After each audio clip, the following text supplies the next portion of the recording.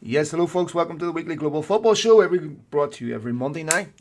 Your regular co-host here, Phil Brown, joined with my regular co-host, the excellent Zach Louis. Zach, how you doing, brother? Hey Phil, doing very well. Another week, last week before the World Cup, so got a lot to discuss, and really looking forward to today's episode. Yeah, we'll talk a bit about the World Cup. We'll talk about it from the obvious, inseparable human rights issues. We'll talk about other aspects of it, football governance in general, because I do think there's a big problem here with financial governance and other issues. We'll talk about LAFC winning the MLS Cup this weekend. We'll talk about a truly unbelievable game between Boca and Racing, where we had 10 players sent off. So that's the tackle today, my friend. First of all, how was your weekend? Pretty good. Got to watch a decent amount of sports, and yeah, I can't complain. Yeah, well, you know what? Whenever you have kids and stuff, your weekends will change dramatically, my friend. Enjoy the single life right now. Enjoy being able to do what you want because that changes very quickly. But lots. As was mentioned on my previous podcast, thank you to everyone for all the kind birthday messages this weekend. Very much appreciated. I had a lot of fun this weekend. Um, First of all, Zach, I want to talk about the World Cup because you quite rightly say we're on the verge of the World Cup. It doesn't feel like it. It feels like, to me, and I can only speak for myself here, a massive extended international break. I have zero appetite for this World Cup. I've never looked forward to a competition, a World Cup less.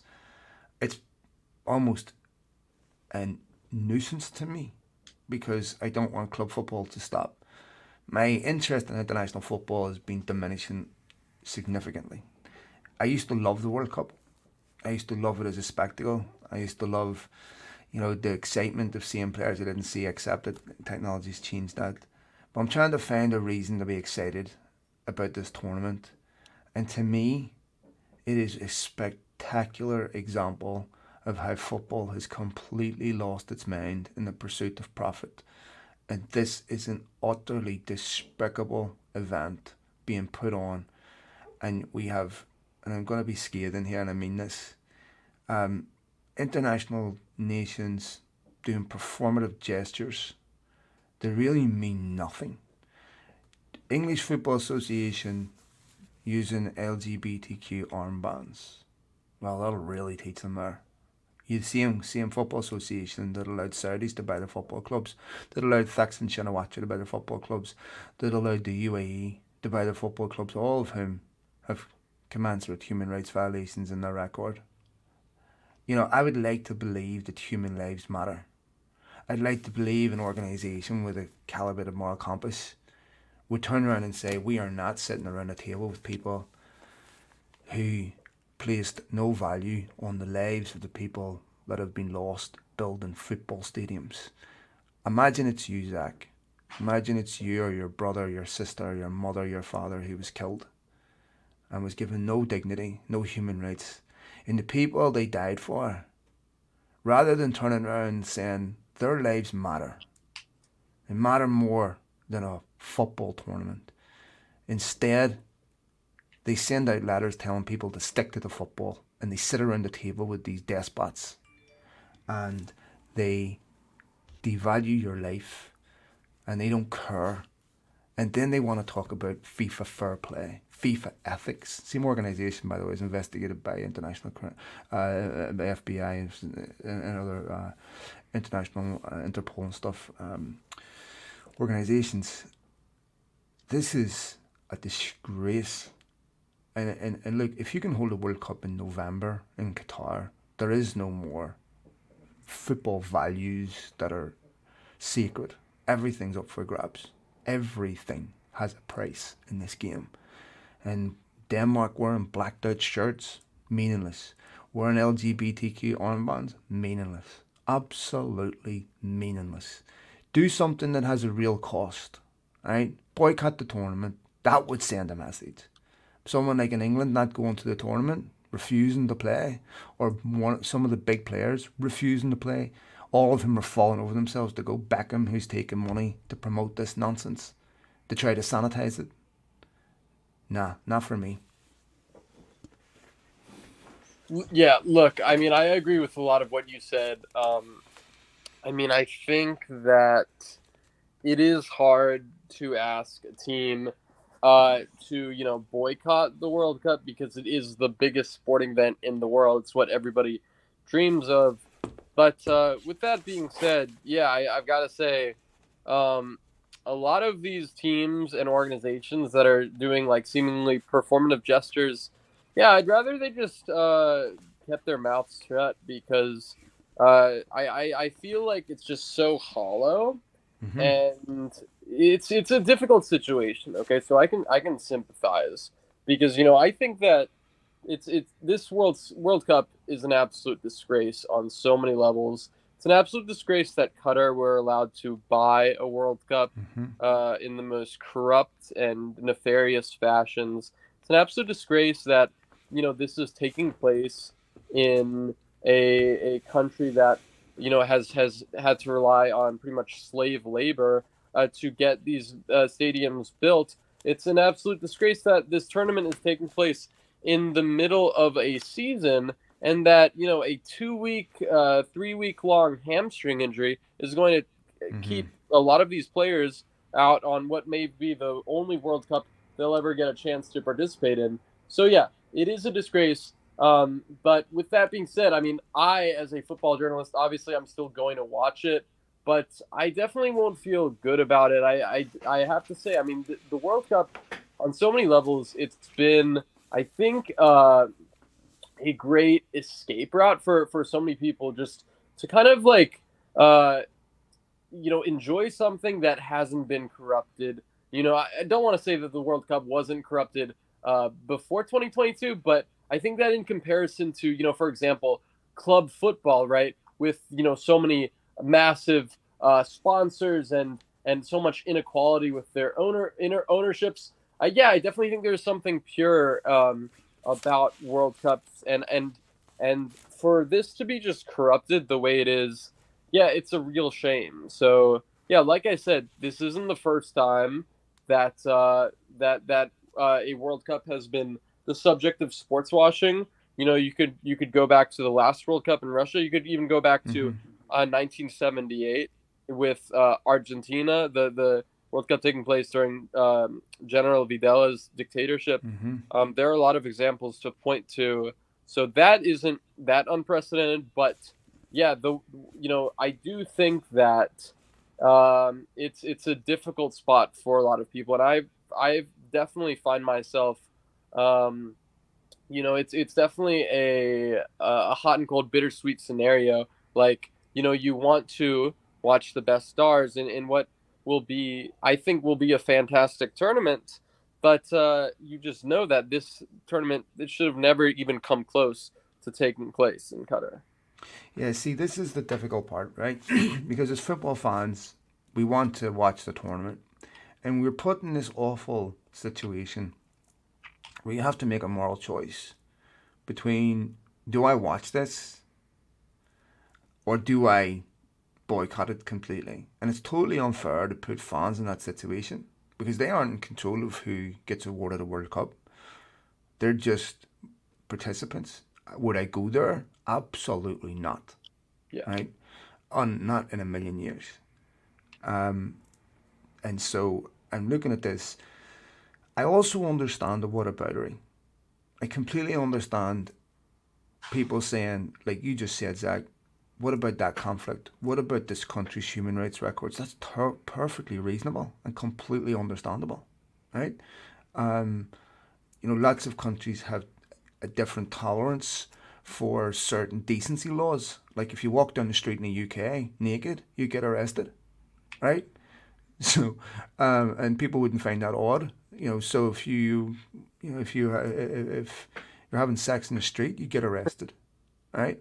So signs of public affection in Qatar, you'll get arrested. There's just varying degrees of sensitivities on this, Yeah. right?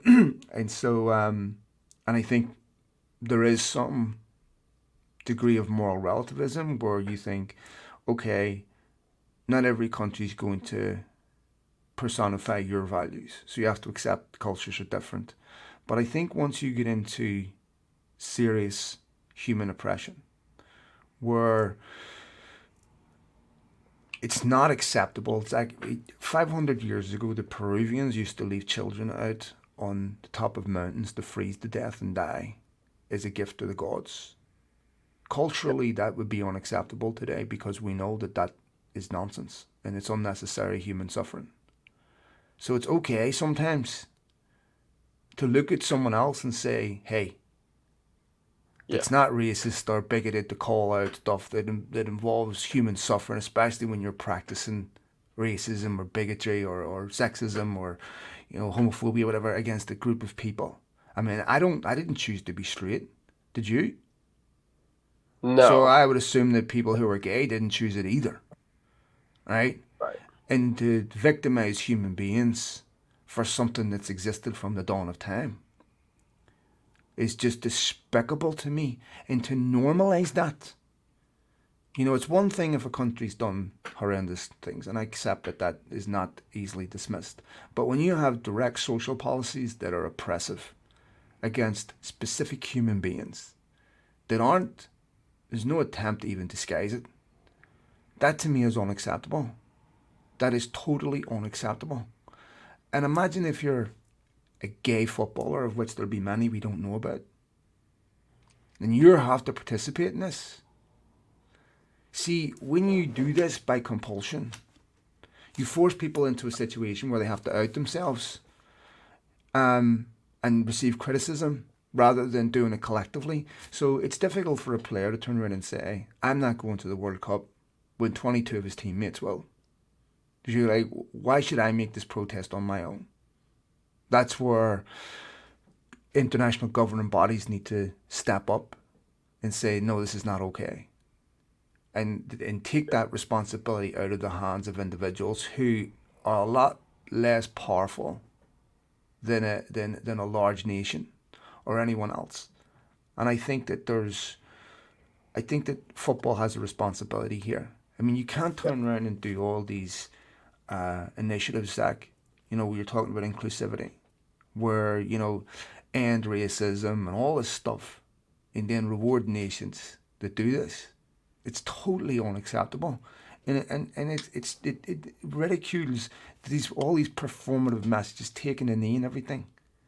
It doesn't help to change. You're not changing attitudes. It's a gesture that means nothing. I mean, I criticised United over the summer when they went for Arnautovic, going, how can you take a knee today and then go and pursue a flagrant racist? You see, this is why I have a problem with accepting the authenticity of your gesture. Right? Because that to me is more about advertising. That's more about making sure we are seen to be doing the right thing than actually doing the minute there's a material cost to doing the right thing, then that compass gets a little bit out of whack. And this is why Gary Neville was rightfully skewered on this. You can't pick and choose your a la carte menu of things you care about, or your moral consistency will be rightfully attacked.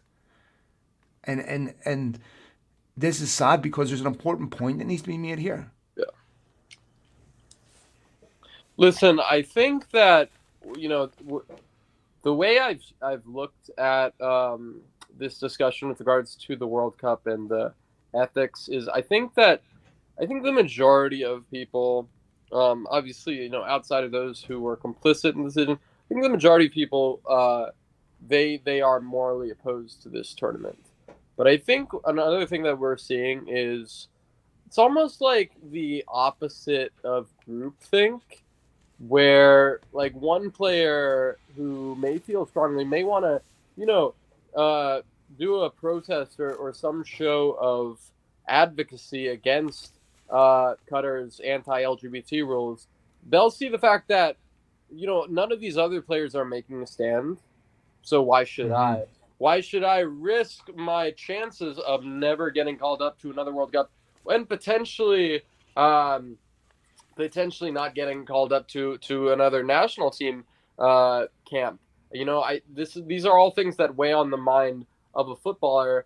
I think you also have, team organizations who think, okay, well, if we withdraw, some other team is just gonna take our point, and FIFA might actually be happy about it because they realize that they won't have to deal with our protests, right? And I think it's Yep. also similar to, maybe even journalists or fans who are like, I should be boycotting this, but who's really going to hear, right? If a tree falls in the forest and nobody hears it, did it really fall, right? So I think it's there's definitely some similarities with regards to that, and yeah, it's really just a shame. The thing is that you bring up an important point here, right? So it shouldn't be down to some footballer that's scraping into a 22-man squad by the skin of his teeth. Who's going to Right. be a reserve player on the bench. Whose message would be relatively muted anyway. This should be led by a Ronaldo or a Messi or someone like that. Because if they were to do it, I have no doubt they wouldn't be alone. And for the branding aspect of this, where the sponsors are paying millions, Yep. it would be utterly catastrophic for someone like Cristiano Ronaldo to come out and say, I refuse to play in this tournament and normalise this. And then say Messi did it. Right. What would it do to the image of the World Cup globally? What would it do to the image of Qatar globally? What would it do to FIFA? And how easy would it make for other players who feel the same way to do the same, because there's safety in numbers, right? Those are big targets that are hard to attack. So, it's one thing if it's some, reserved Danish player coming out and saying, I'm not going on principles. Great, you respect that, no one cares, right? Yeah. But if it's the big boys, well, that matters, because that's who the sponsors are paying for. They're not paying for, you know, uh, uh, uh, Thomas Delaney. They're Right. paying. They're paying for Ronaldo and Messi and the big boys. What Yeah. will it do to television rights, Zach? This is where it needs to happen. The dominoes need to fall from the top down. They can't. Young, small guys can't be punching up. You got to punch down, and they are more valuable. They are what makes FIFA. These big guys, these big tournaments, these big games. They don't care about the smaller nations. They don't care. I mean, that was evident in the France Ireland World Cup playoff. In that playoff, the team that finished with the most points got home advantage last. They reversed that in the Ireland France fixture and gave France home advantage last. Right? Even though Ireland finished with more points, and then of course we saw it happen to Thierry Henry, and in fact it goes back to what you said. It would actually suit them to get rid of a couple of nations and bring in big television net revenue. How much would they love Norway there to have Holland there? Right? I mean, the thing is, Zach, there's an opportunity for countries to do the right thing, for big players to do the right thing, but they're so self-consumed, they're so selfish. Ronaldo will Yeah. be desperate to go there to win the World Cup and add, more personal goals and accomplishment. But at what cost, man? At the end of the day, this is just entertainment. This is Yeah. football. This is human lives. And I don't. It's the same with people buying, football clubs that are despots. I don't know, man. To me, that's a hard circle to square for me. It Yeah. does come a point where I'm like, hey, this is just 90 minutes of entertainment. This is at the cost of what? Human beings' lives. Unless you're a victim of that torture and that, Jamal Khashoggi put through a wood chipper, man, what? And we're saying I don't care because he's banned a striker in January. Like, this is insane. Yeah. No, I completely agree. And yeah, as you mentioned, you know, only a select amount of players are going to be capable of I think creating the momentum, and I just don't see how these performative gestures are going to cause any impact whatsoever. So yeah, I gotta say I'm a bit disappointed in a lot of these big name footballers for not taking a stand. It really just shows, I think, how many people are complicit. I obviously they're not the biggest villains from this, but at the same time, yeah, I mean, sacrifice. It's something that you have to that there has to be some sort of sacrifice in order to make a change. And you've seen that with a lot of other athletes, whether like some Muhammad Ali, Colin Mm-hmm. Kaepernick. Fact is, there just aren't that many footballers who I think are willing to put their ethics and moral values on the line at risk of hurting their career. And yeah, that is what sacrifice is. It's something that is not just going to negatively affect people around you, but negatively affect your chances for the hope of a greater good. So yeah, unfortunately, I mean this World Cup is going to go on, and I don't think that I think that in many ways, uh, okay, there is a lot of media exposure about these human rights controversies and his death. So I do think that will help for sure. It will help Qatar in terms of it will prevent Qatar in terms of failing to sports wash with as much effectiveness, right? Because people they know what this country is, and they're perhaps not going to be as willing to go on vacation there, like one of the main goals of this tournament. But yeah, I do think that this could have been a much bigger chance for athletes to really just stand up, take a stand, and say, this is wrong, right? We need to put human values before. But at the same time, as disappointed as I am with the athletes, this initiative does need to come from the national organizations, from the governments. You can't be putting all this on a footballer who frankly just wants to play in the world's biggest tournament. You bring up two great examples there.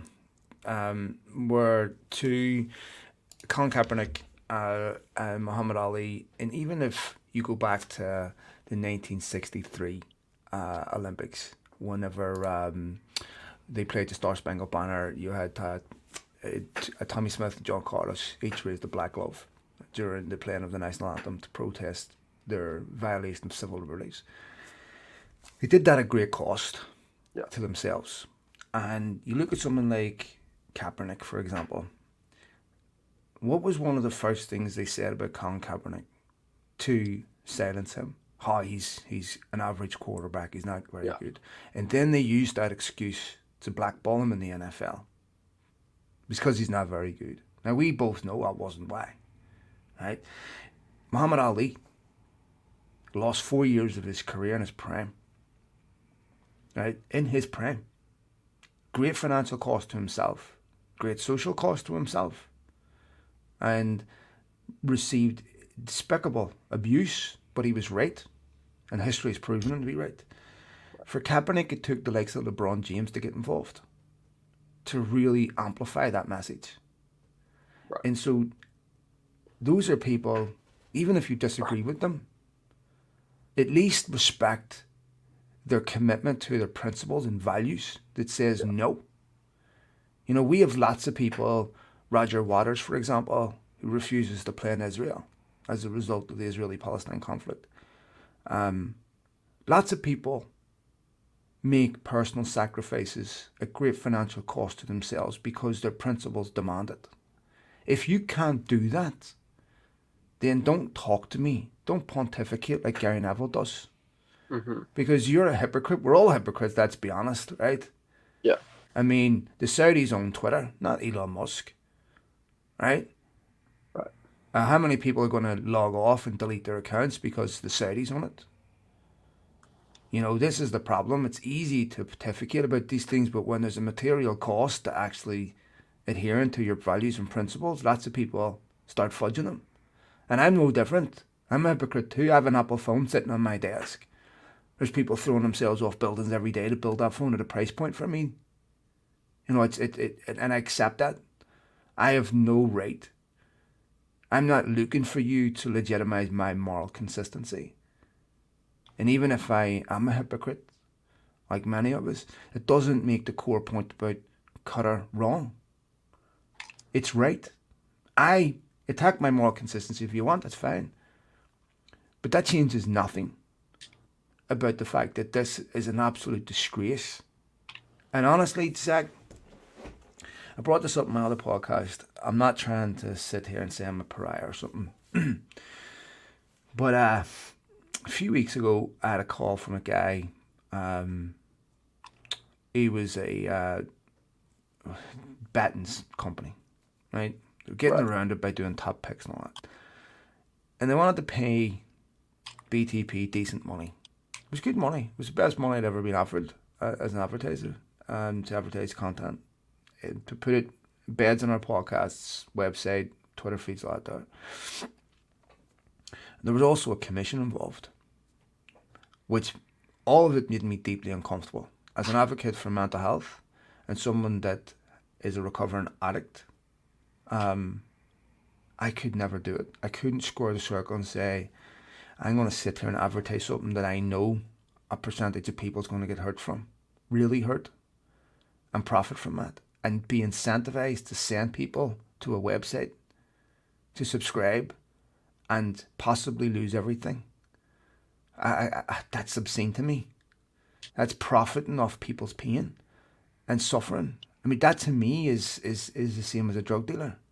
You are pushing a vice on someone that has the potential to absolutely destroy their life. And you know, if 100 people take drugs, 10% will become an addict. Well, it's about the same for gambling. So to me, I couldn't do it. I think I'm not trying to say, oh, look at me, how great I am. Right? But I needed the money. It would have been nice to have. But there is a point to where I need to put my head down on a pillow. And I couldn't do it, mate. I genuinely couldn't. So when I see multi-millionaires like Beckham taking money, I go, why? Surely there's more value in saying no. I honestly, man, it is so depressing to me. Yeah, definitely. I do think that yeah, definitely been depressing how there just has not been that much of an effort from anybody to make a stand. And yeah, like I said, I do think that it's almost like the opposite of groupthink.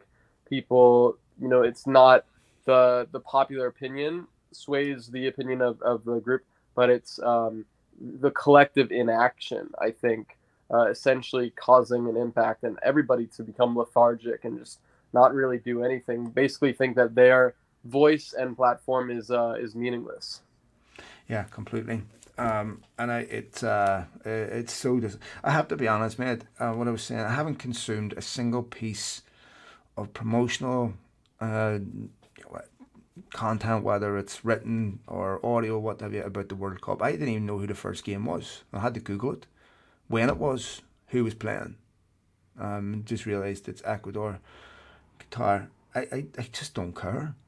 Maybe I'll care when it's on. Yeah.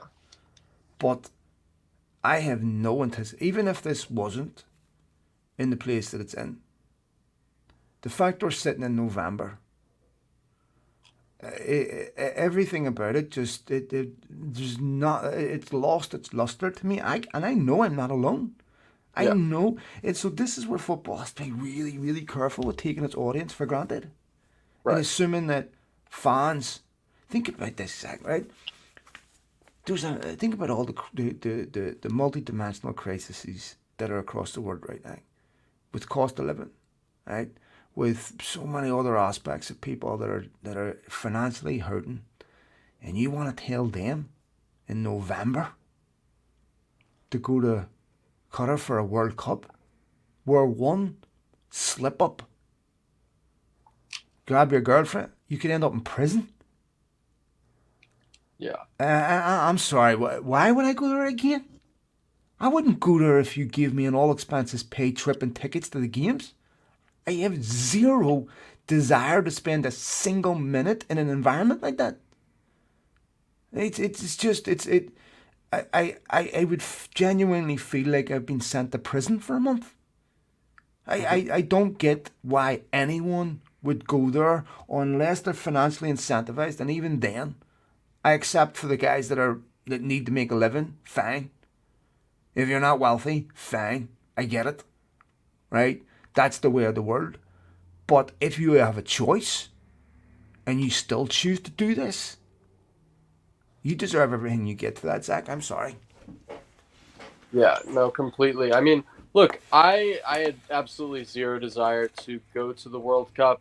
I did have the chance to go to my first World Cup in 2018 in Russia, Mm-hmm. and hopefully I can make it to 2026. But yeah, I think that, I mean, this is just it's just so disappointing to see all these influencers who are, yeah, as you mentioned, I think doing very well off, accepting the Mm. chance to essentially become an active participant in the spread of sports washing, and basically trying to carry out Qatar's mission of convincing the rest of the world that this is a good country, and there's no issues with it. It's completely fine. And as long as there aren't really strong voices speaking up about this matter, yeah, the fact is we're just not going to see that much of a change. So we'll see what happens. But yeah, the fact is this is a disgraceful tournament. I think that it's going to go down as definitely one of the biggest travesties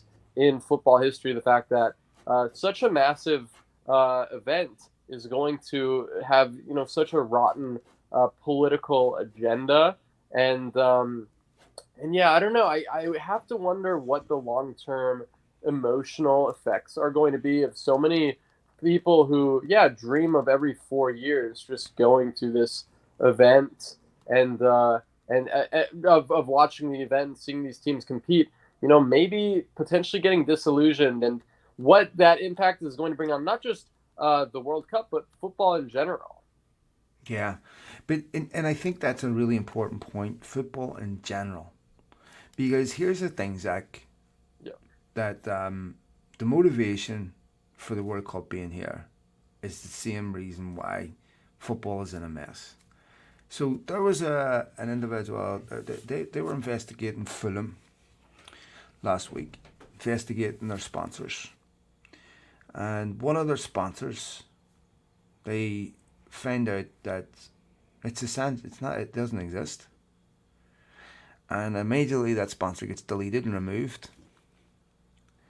And this, of course, has precedent with Manchester City, right? Creating false sponsors to boost their profit and loss so that they can comply with FFP.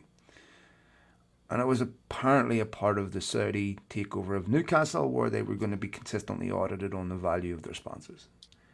Now, this is the richest league in the world, right?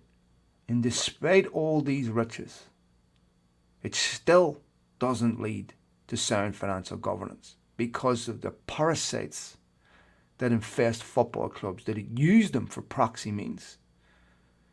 And this is again speaks to the impotence of football governance. Why is it down to a journalist to find this out?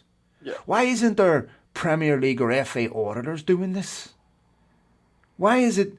I mean, this is unbelievable. If I'm someone like, why would Inter Milan or AC Milan comply with FFP? Yeah. Why? What's the point?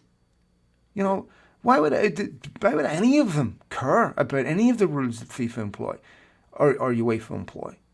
It would be, I mean, honestly, I look at that and I'm like, if they found that out at Fulham, and you can bet your balls that practice is rife throughout English clubs or clubs in general.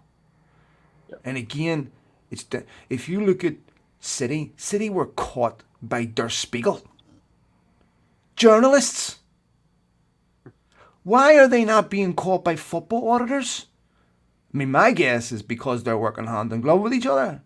And the same reason why Lance Armstrong wasn't outed in the Tour de France, despite the fact that it was blatantly obvious they knew he was doping for years, because he became bigger than the sport. He was worth too much in competition than out. Same thing with the World Cup. What's the cost of actually caring? It's too much. Let's just pretend this doesn't happen. Fans don't care. No, they care. And honestly, it's like, if we are, maybe football's never had a moral compass and I just looked at it through an innocent lens when I was younger, possibly. But you see all that stuff, mate? I love the game. I love watching the game on the weekend, but see everything else surrounding it. It is vile. Yeah, no, for sure. As you mentioned, I mean, I think that it's just a disgrace, and I definitely think that it's going to be the most, really the most mixed feeling producing, because the fact is everybody still wants to see the World Cup. You know, I think that the collective excitement for this tournament, it's too much. You know, the World Cup is still the World Cup, so you know you feel bad, but you still want to watch it. But yeah, you definitely also get the sense that I think after this tournament, you know, are things ever going to be the same with regards to the way we feel about the World Cup? You know, I'm not sure if they will. Well, I think that it means different things to different people from different countries, right? For example, this country defines its success through the national team. I mean, a large part of the raison d'etre for MLS was to supply better players for the US national team. You could have, in my opinion, an MLS, one of the top leagues in the world, but if the US men's national team's not doing well, that will define soccer in this country. This is a very nationalistic country, right? This is a country that plays the national anthem at every baseball game, at every football game. This is a country that has a national identity that is not very fluid in the way that other countries have. South America is similar. They love their national teams. Africa similar. They love their national teams of tremendous importance culturally, socially, and everything else. But in Europe, there's more of a malaise towards this, Hmm. and they're much more club centric, and you get much greater regional divides in Europe. For example, when I explain to people here that Liverpool fans boo the national anthem, or sung songs about the Queen down, and United fans singing "You can shove your fucking England up your arse," Americans don't believe me. They look at Right. me and they're like, they're singing that in their own country about their own. I'm like, yes, because of regional rivalry and identity is totally different over there. Right. Manchester, you see this in Barcelona. Catalonia is not Spain. England, Liverpool fans, we are Scots, not English. Right? United fans, same. Lots of fans do this. You don't have that out here. You would never have at an MLS game the national anthem booed or you can shove your USA up. You just wouldn't have it. And so I think for different places, it means something different to the country and how they define their success. Or when the Premier League's been so successful, most English football fans, of course, they support the national team, but not fervently in the way that they once did. And it's much like, I mean, if you look at the discourse today, Twitter is an example, but most people in Europe see international breaks as a nuisance almost, right? And so World Cups have always represented something different because usually there's no other football on at the time. And usually you get the benefit of a build up, and it's such a huge occasion, and it's in the sunshine. It's always in a football mad country, and the spectacle. Look, everything is just it's a celebration of cultures. It's a celebration of the world's global cultures coming together, and national identity, and all the things that are positive about humanity. But this is the opposite, Zach. Yeah, as you mentioned, I definitely think that more and more people are becoming a bit disillusioned with international football and their national teams. You know, and even see that with the USA, which is traditionally, I think, passionate, fervent fan base. Definitely see that, I think, with a lot of international teams, even such as England. You know, England have had a phenomenal past few years getting to the World Cup semifinals, getting to a Euros final, and you know you see, I think the majority of England fans really just complaining that their team is not playing great football. So I think that it's something that yeah, it's interesting because international football.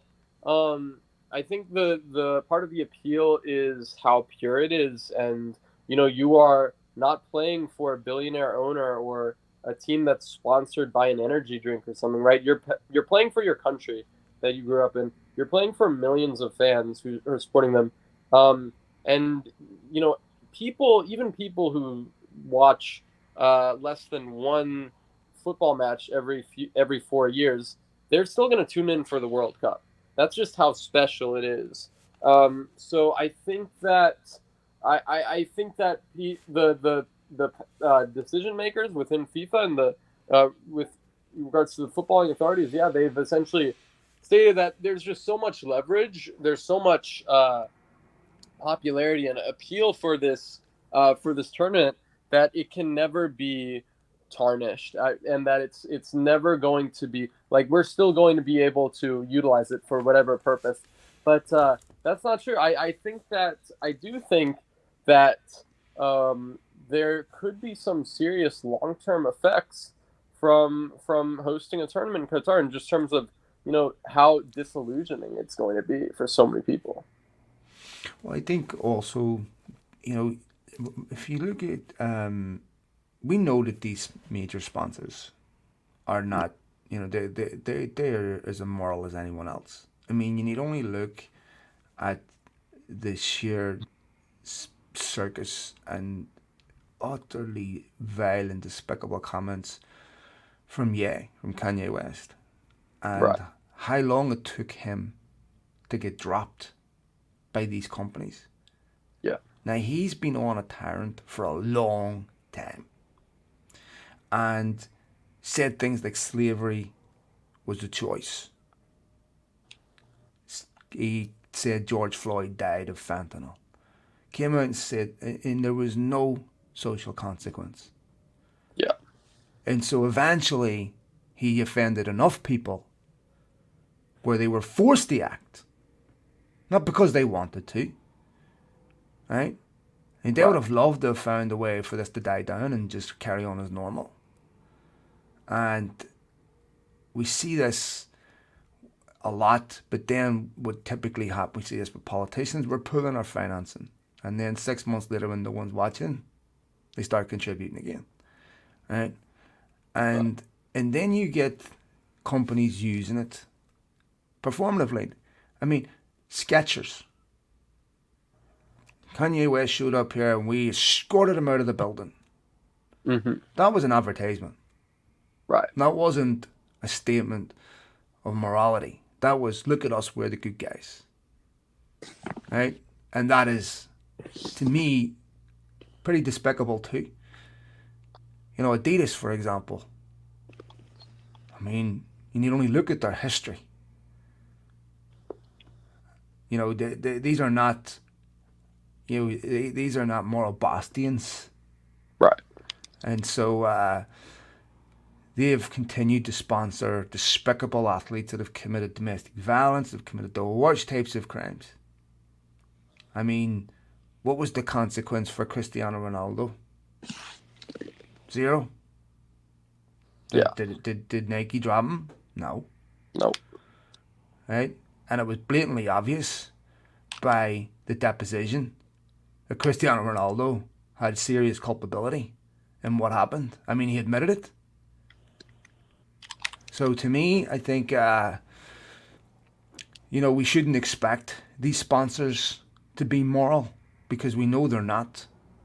And this to me is just, honestly, I find it unbelievably sad that we live in a world today where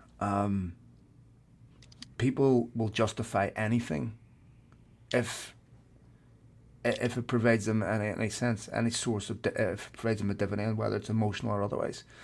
You know what? I like watching my football team. I don't really care that they ran over 100 kids on the way here, as long as my team wins. Like, hang on a minute here. This should matter, and it will matter if it's you or your children or your family. Anyways, it is really, really disappointing to me that I was hoping in the build up to this we'd have one or two big players come out and say, you know what, I refuse. I will not go. It's like they'd reach Muhammad Ali status. They'd be looked upon. I mean, even to do it as a PR move. If I was sitting there Like if I was Ronaldo or something, and you're not, you're not going to play. I mean, cynical or not. Anyway, speaking of violence, this Boca Juniors game, 10 players sent off, my friend. You're the expert here. I was reading about this. Typical Argentinian football has everything. It has fire, it has quality, it has passion, it has entertainment, it has a million Lisandro Martinez's. Just incredible to watch. Tell me about what happened between Boca and Racing. Yeah, so I did get checked this out. This was just a ton of red cards handed out on, I believe, the final or penultimate day of the or I think I forgot what exactly the cup was. I don't believe it was league Trofeo, right? action though. It was Um, Trofeo. It was a Trofeo, right? yeah. Yeah. So there you go. It wasn't exactly. I guess it was a Super Cup or something. I'm not too sure, but I know that Boca, they had an absolutely insane final day of the league season, winning the league on the final day, beating out Racing. So been a long season for all of them, and I think that a lot of times when you're entering the final days of season, yeah, this stuff can happen. Just getting a ton of players sent off, so absolutely insane. I do know that I think in the Brazilian second tier there was a match between Sport Recife, which also ended in like Mm-hmm. 6 red cards. So definitely worth checking that out as well. So yeah, the Boca game and the Recife game, a lot of drama for Yeah, the sure. Boca and Racing game. So it's the Trofeo de Champions, the Campeones.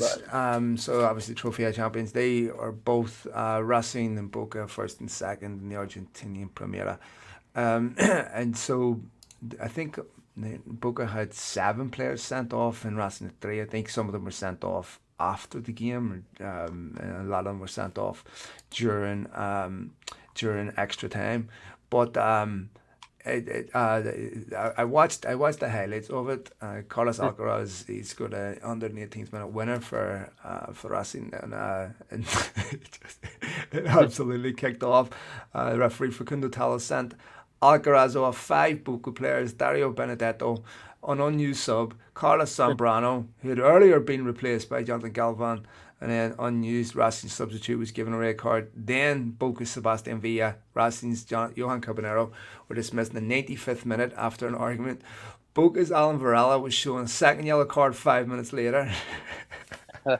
And Mr. Tello will also go to the World Cup as a referee. So, you know, it's in many ways to me this quintessential South American. Right? yeah, It has everything that you would want. And you often hear commentators follow this up with, "We don't want to see that in the game." No, I want to see more of that. I mean, Argentinian players have this in them, and I think it's a beautiful personality trait. I mean, there was 2 players that I watched on Sunday. They're a mirror image of each other, in my opinion. They're both Argentine. They're both called Martinez. Emi Martinez and Lisandro Martinez. And they both have this beautiful snide to them. Like, I wanted to strangle Emi Martinez, right, at the weekend. And I'm thinking, this is how people must feel when Lisandro Martinez plays against them, right? Because they've got all of the old-fashioned traits. They know how to wind you up. They know how to get inside your head. You remember those penalties Emi Martinez saved for Argentina? I think, who were they playing? Colombia, I think.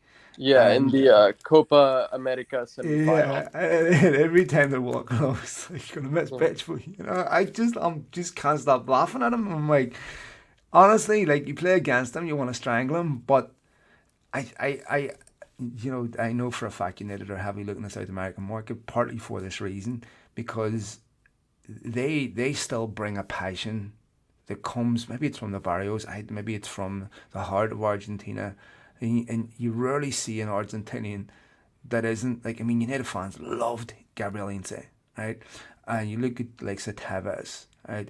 You even Maradona, remember Maradona against Atletico Bilbao for Barcelona, that big fight. There's always there's a firecracker in them, and I love that. Yeah, no, 100%. I think that especially in a in a title race that has gone down to the final day like this one, absolutely insane scenes that that would actually see um, River Plate win and deliver the league title to their rivals. Interesting enough, River were playing Racing, and Boca were playing. Uh, Independiente, I believe. So Hmm. the rivals of Boca and the rivals of Racing, the Avanayada and the Buenos Aires rivals playing each other. So yeah, a heated season, and you're definitely going to see for sure a lot of these. A lot of these emotions coming to fore with these red cards. You know, I remember when River Plate got relegated, Right. and they were locked inside the stadium for a week, wasn't it, or something? They ended up having to get Yeah. the police in to get them out.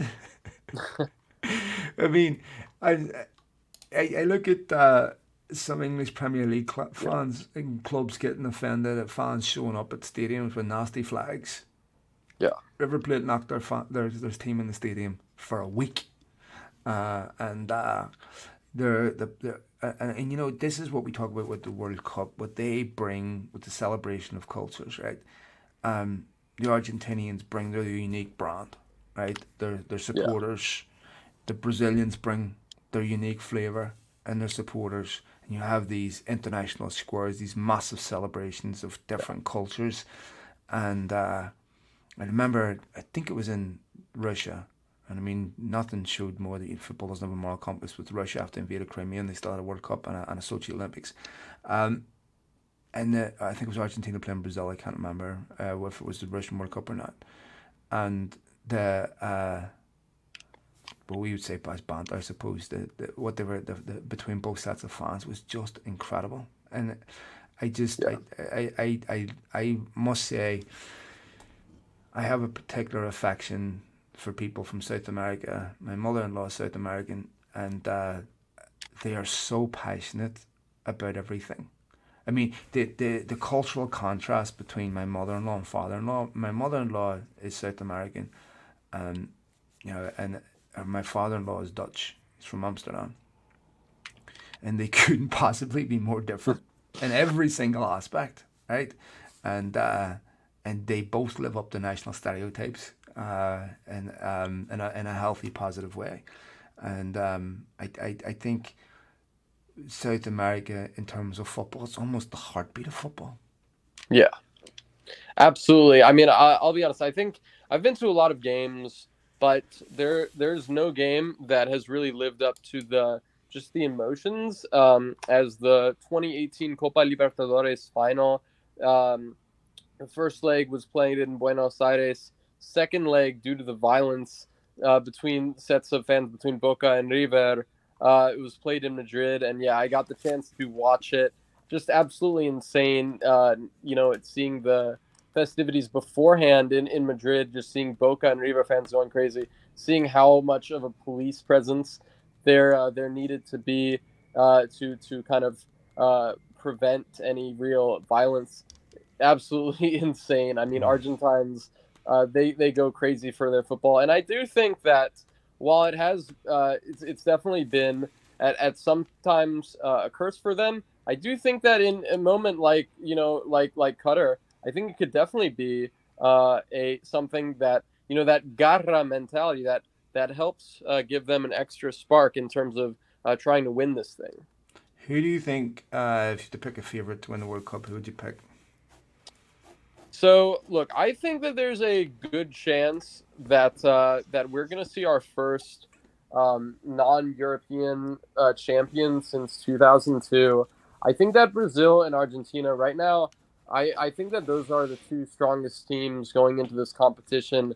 Yes, you've got some teams like England, like France, like Spain, Germany, who are going to probably make a name for themselves and try to, go deep. But honestly, I like Brazil and Argentina the most. I think I'd probably give it to Brazil just by a slim margin, but I think that those two teams are in great conditions to win the World Cup. Yeah, it's going to be really interesting. I think it will also help based on how people's seasons work, Yeah, where, the European season, because it gets interrupted and because there's so many injuries, I don't think it's conducive to going to the World Cup and having a good tournament. I think, really, you still got players. If you look back from the start of COVID, once the football resumed, I mean, this summer they had, what, 2, 3 weeks off? There's just been, because as soon as the season ended, they were into all those Europa conference games, right? right. And then you did the international break. Then you like 2 weeks off, and they're back. And it's and if you go back to, like we said, through COVID, there was just no break, and I don't think this is healthy. I mean, Paul Pogba's out. So many players won't be there. Right. Varane is 50-50. Deschamps already said he won't take injured players to the World Cup. It's going to be interesting. I agree. I think you could see a South American winner. Um, Finish up with LAFC. Yeah. LAFC, they won the MLS Cup this weekend. I want to thank LAFC, by the way, who have been credentialing our reporter, Gerardo Tavares, for the last few weeks, for a month or so. He's been going to all the games. They've credentialed him. He was at the press conferences. So I want to thank them for their participation and for allowing us to cover them. Extremely grateful for that. We plan on doing that a lot more. But interesting season for them, Zach, because Yeah. they started out really, really strong. And then they signed a couple of DPs, Christian Tallow and Dennis Bouanga. And then, of course, they signed Gareth Bale and Chiellini. And then they actually got worse. And they were not as good as they were in the final quarter of the season after the first 25 games. They hit form at the right time. An absolutely fantastic game at the weekend against Philly. What do you make of it? Yeah, so I mean, this game was, I think, by all indications, the greatest game in MLS history. I was watching the Sporting Vitoria game, but I tuned in after Sporting went up like 3-0, so I was able to watch um, extra time. And it was just absolutely insane. So yeah, I just so many crazy emotions. I think I tuned in right when Gareth Bale was coming on for Carlos Vela. And yeah, I got to say, I was a bit surprised because Vela has been just so, in many ways, the heartbeat of this LAFC team and so important. And you're bringing in, yeah, Gareth Bale, a player who I believe hadn't played in a month um, prior to coming on. And yeah, it was a really just so much emotion packed into these final minutes. Maxime Crepeau, the LAFC goalkeeper, and the Canada's second choice goalkeeper, having one of the more unique moments I've seen in a cup Jesus final with Christ, yeah. getting a red card, a deserved red card, 100% that while deserved. being carted off due to injury. And I actually, yeah, I didn't get to see a just how bad the injury was because I think Fox Soccer Having wasn't surgery showing this morning, I was um, reading. Fox Soccer wasn't showing the replay, but wishing him all the best. Doesn't look like he'll be able to make it for Qatar, unfortunately. Just a shame.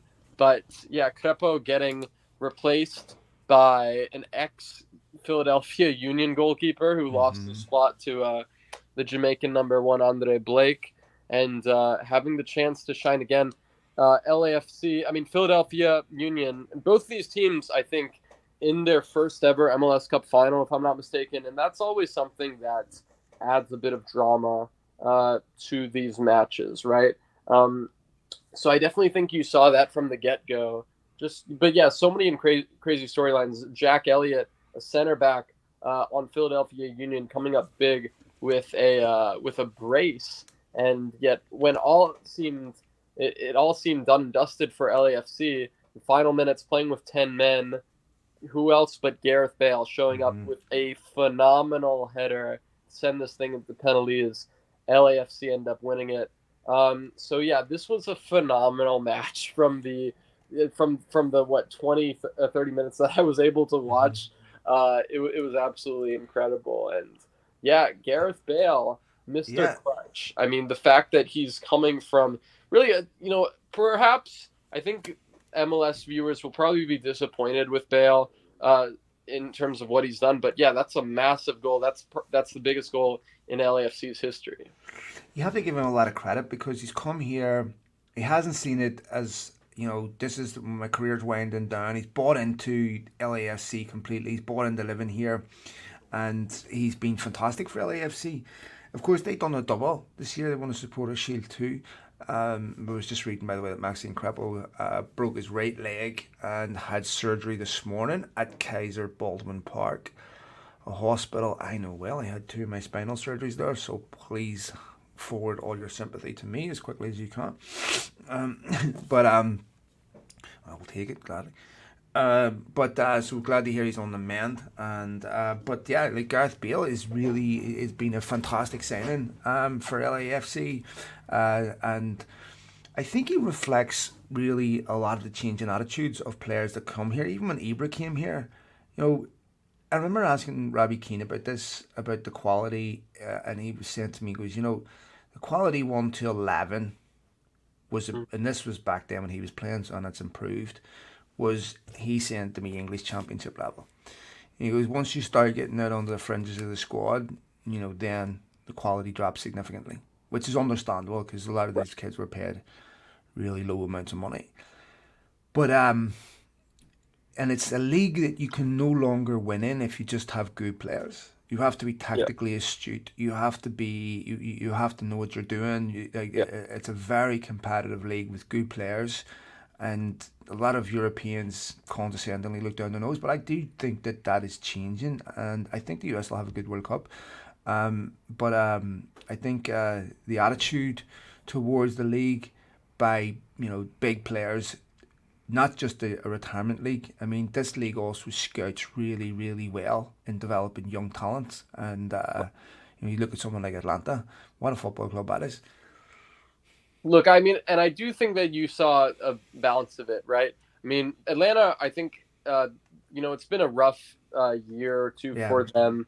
But they definitely, I think, definitely paved the way for a lot of these teams in terms of going after young South American talent. I definitely think that's been... We're definitely noticing a shift away from retirement teams' approach. But the thing is, I mean, I just wouldn't. I don't. Yeah, I mean, with regards to all these teams shifting towards signing young talents, that's another reason why I just don't think that MLS teams should be afraid to be called retirement teams. I think that MLS has a unique space in football where it has this kind of balance where. Okay, yeah, you can have these players like Chiellini, like Gareth Bale, like Carlos Vela on their last legs. You can also have these, young talents like Ricky Puig on the other side of Los Angeles, making a massive gambling on himself, coming to a different continent on the other side of the world, and making a name for himself in LA Galaxy. So I definitely think we are seeing a newfound respect, not just from some fans, but also from teammates, from players. I had the chance to interview Nuno Santos, who coming off a fantastic year on loan at Paços de Ferreira, and decided to leave Benfica to make a name for himself and play on an expansion team in Charlotte FC. So definitely check out my exclusive interview with him.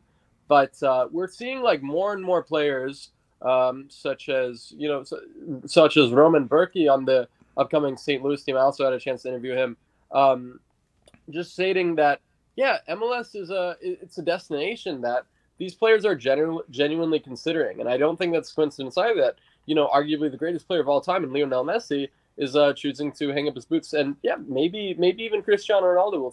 We'll see what happens, but I think that. There should be that balance, right? You don't want to necessarily say no to a Messi kind of player, but I think that, there definitely should be a balance. And when you get it right, big things happen. So, hats off to LAFC. They've been a noisy presence for sure since coming into the league. And I think that a lot of people were wondering, okay, well, are they just going to be the team of big names, or are they going to actually, do something and show that they can handle the biggest moments? We saw that they are capable of doing that at the weekend. Yeah, look, Zach, I think that they shouldn't be afraid of being of bringing experienced players here because they get on 30. Lionel Messi, what did they go to the PSG? 33. What did Ronaldo go to Manchester United at? 36. Ibra came out here, then went back to AC Milan, and still was one of the top strikers in the Italian league. There's nothing wrong with signing veterans. You had saying Cavani, Chelsea saying Thiago Silva. There's nothing wrong with signing veterans. It shouldn't define you. It shouldn't, especially, and it's just a lazy definition of the league because it really is just someone who pays attention to the league, bigger signings that make the headlines that really aren't equipped or capable of giving a legitimate analysis on the league. So I think that there's nothing wrong. And also what I would also argue is when this league was started, 15, 20, or when this league was started in the 90s, you needed players like that because this wasn't, I don't want to be disrespectful because it's completely not the case now, but they weren't as sophisticated a football audience. So you could gimmick it. You could put the likes of David Beckham in a team and draw people in. But you can't do that now because you're dealing with a much more educated football base, football fan that understands the difference between quality and gimmick, that understands that, Gareth Bale is lighting LAFC up, not because of his reputation, but because of what he's doing. Because if you do the opposite, if you come out here with a big reputation and you don't pull your weight, you're going to get abuse for that. It's so heavily criticised. So you're dealing with a whole different audience than what you were dealing with before. It's not acceptable anymore just to bring out a big celebrity footballer and surround them with 10 guys that really aren't that very good just because... it's not really about winning. It's about making money. It's about bringing people in. That's not the case anymore. Yeah, I completely agree. I think that's something that can be applied, I think, not just for these big name players, but also for, the young players who are coming. How well are they going to adapt to their new surroundings, right? Because the U.S. is very different from a lot of these countries. So if these teams can make that extra effort, I think, to make these players feel at home, then you're going to have fewer issues in terms of trying to adapt. Yeah, I completely agree. We shall see what happens, my friend. We'll leave it there. Thanks as always for doing this pod with me. Very much appreciated, mate. And we'll be back again, of course, next week with more. What days does the World Cup start? I think it's November 18th, if I'm not mistaken. November 20th. Sunday, November 20th. November 20th to December 18th, if I'm not mistaken. Yeah, so Qatar, Ecuador, and then next Sunday. So 2 weeks away, 14 days away, will be on the Monday we record. It'll be... Looking at the times here, they're better for an East Coast guy than a West Coast guy. England are on at 5 o'clock in the morning. So we'll start covering it. We'll start talking about it, and obviously we're not going to proselytize the entire time about. Right. So but we'll start talking about it from a football perspective. We're not profiting off it, so it's different. Zachy, we'll leave it there, mate. Thanks as always. And don't forget, check out my colleague here at Zach Louis. Zach, all the best, mate. Awesome. Take care, Phil. See you, brother. Bye.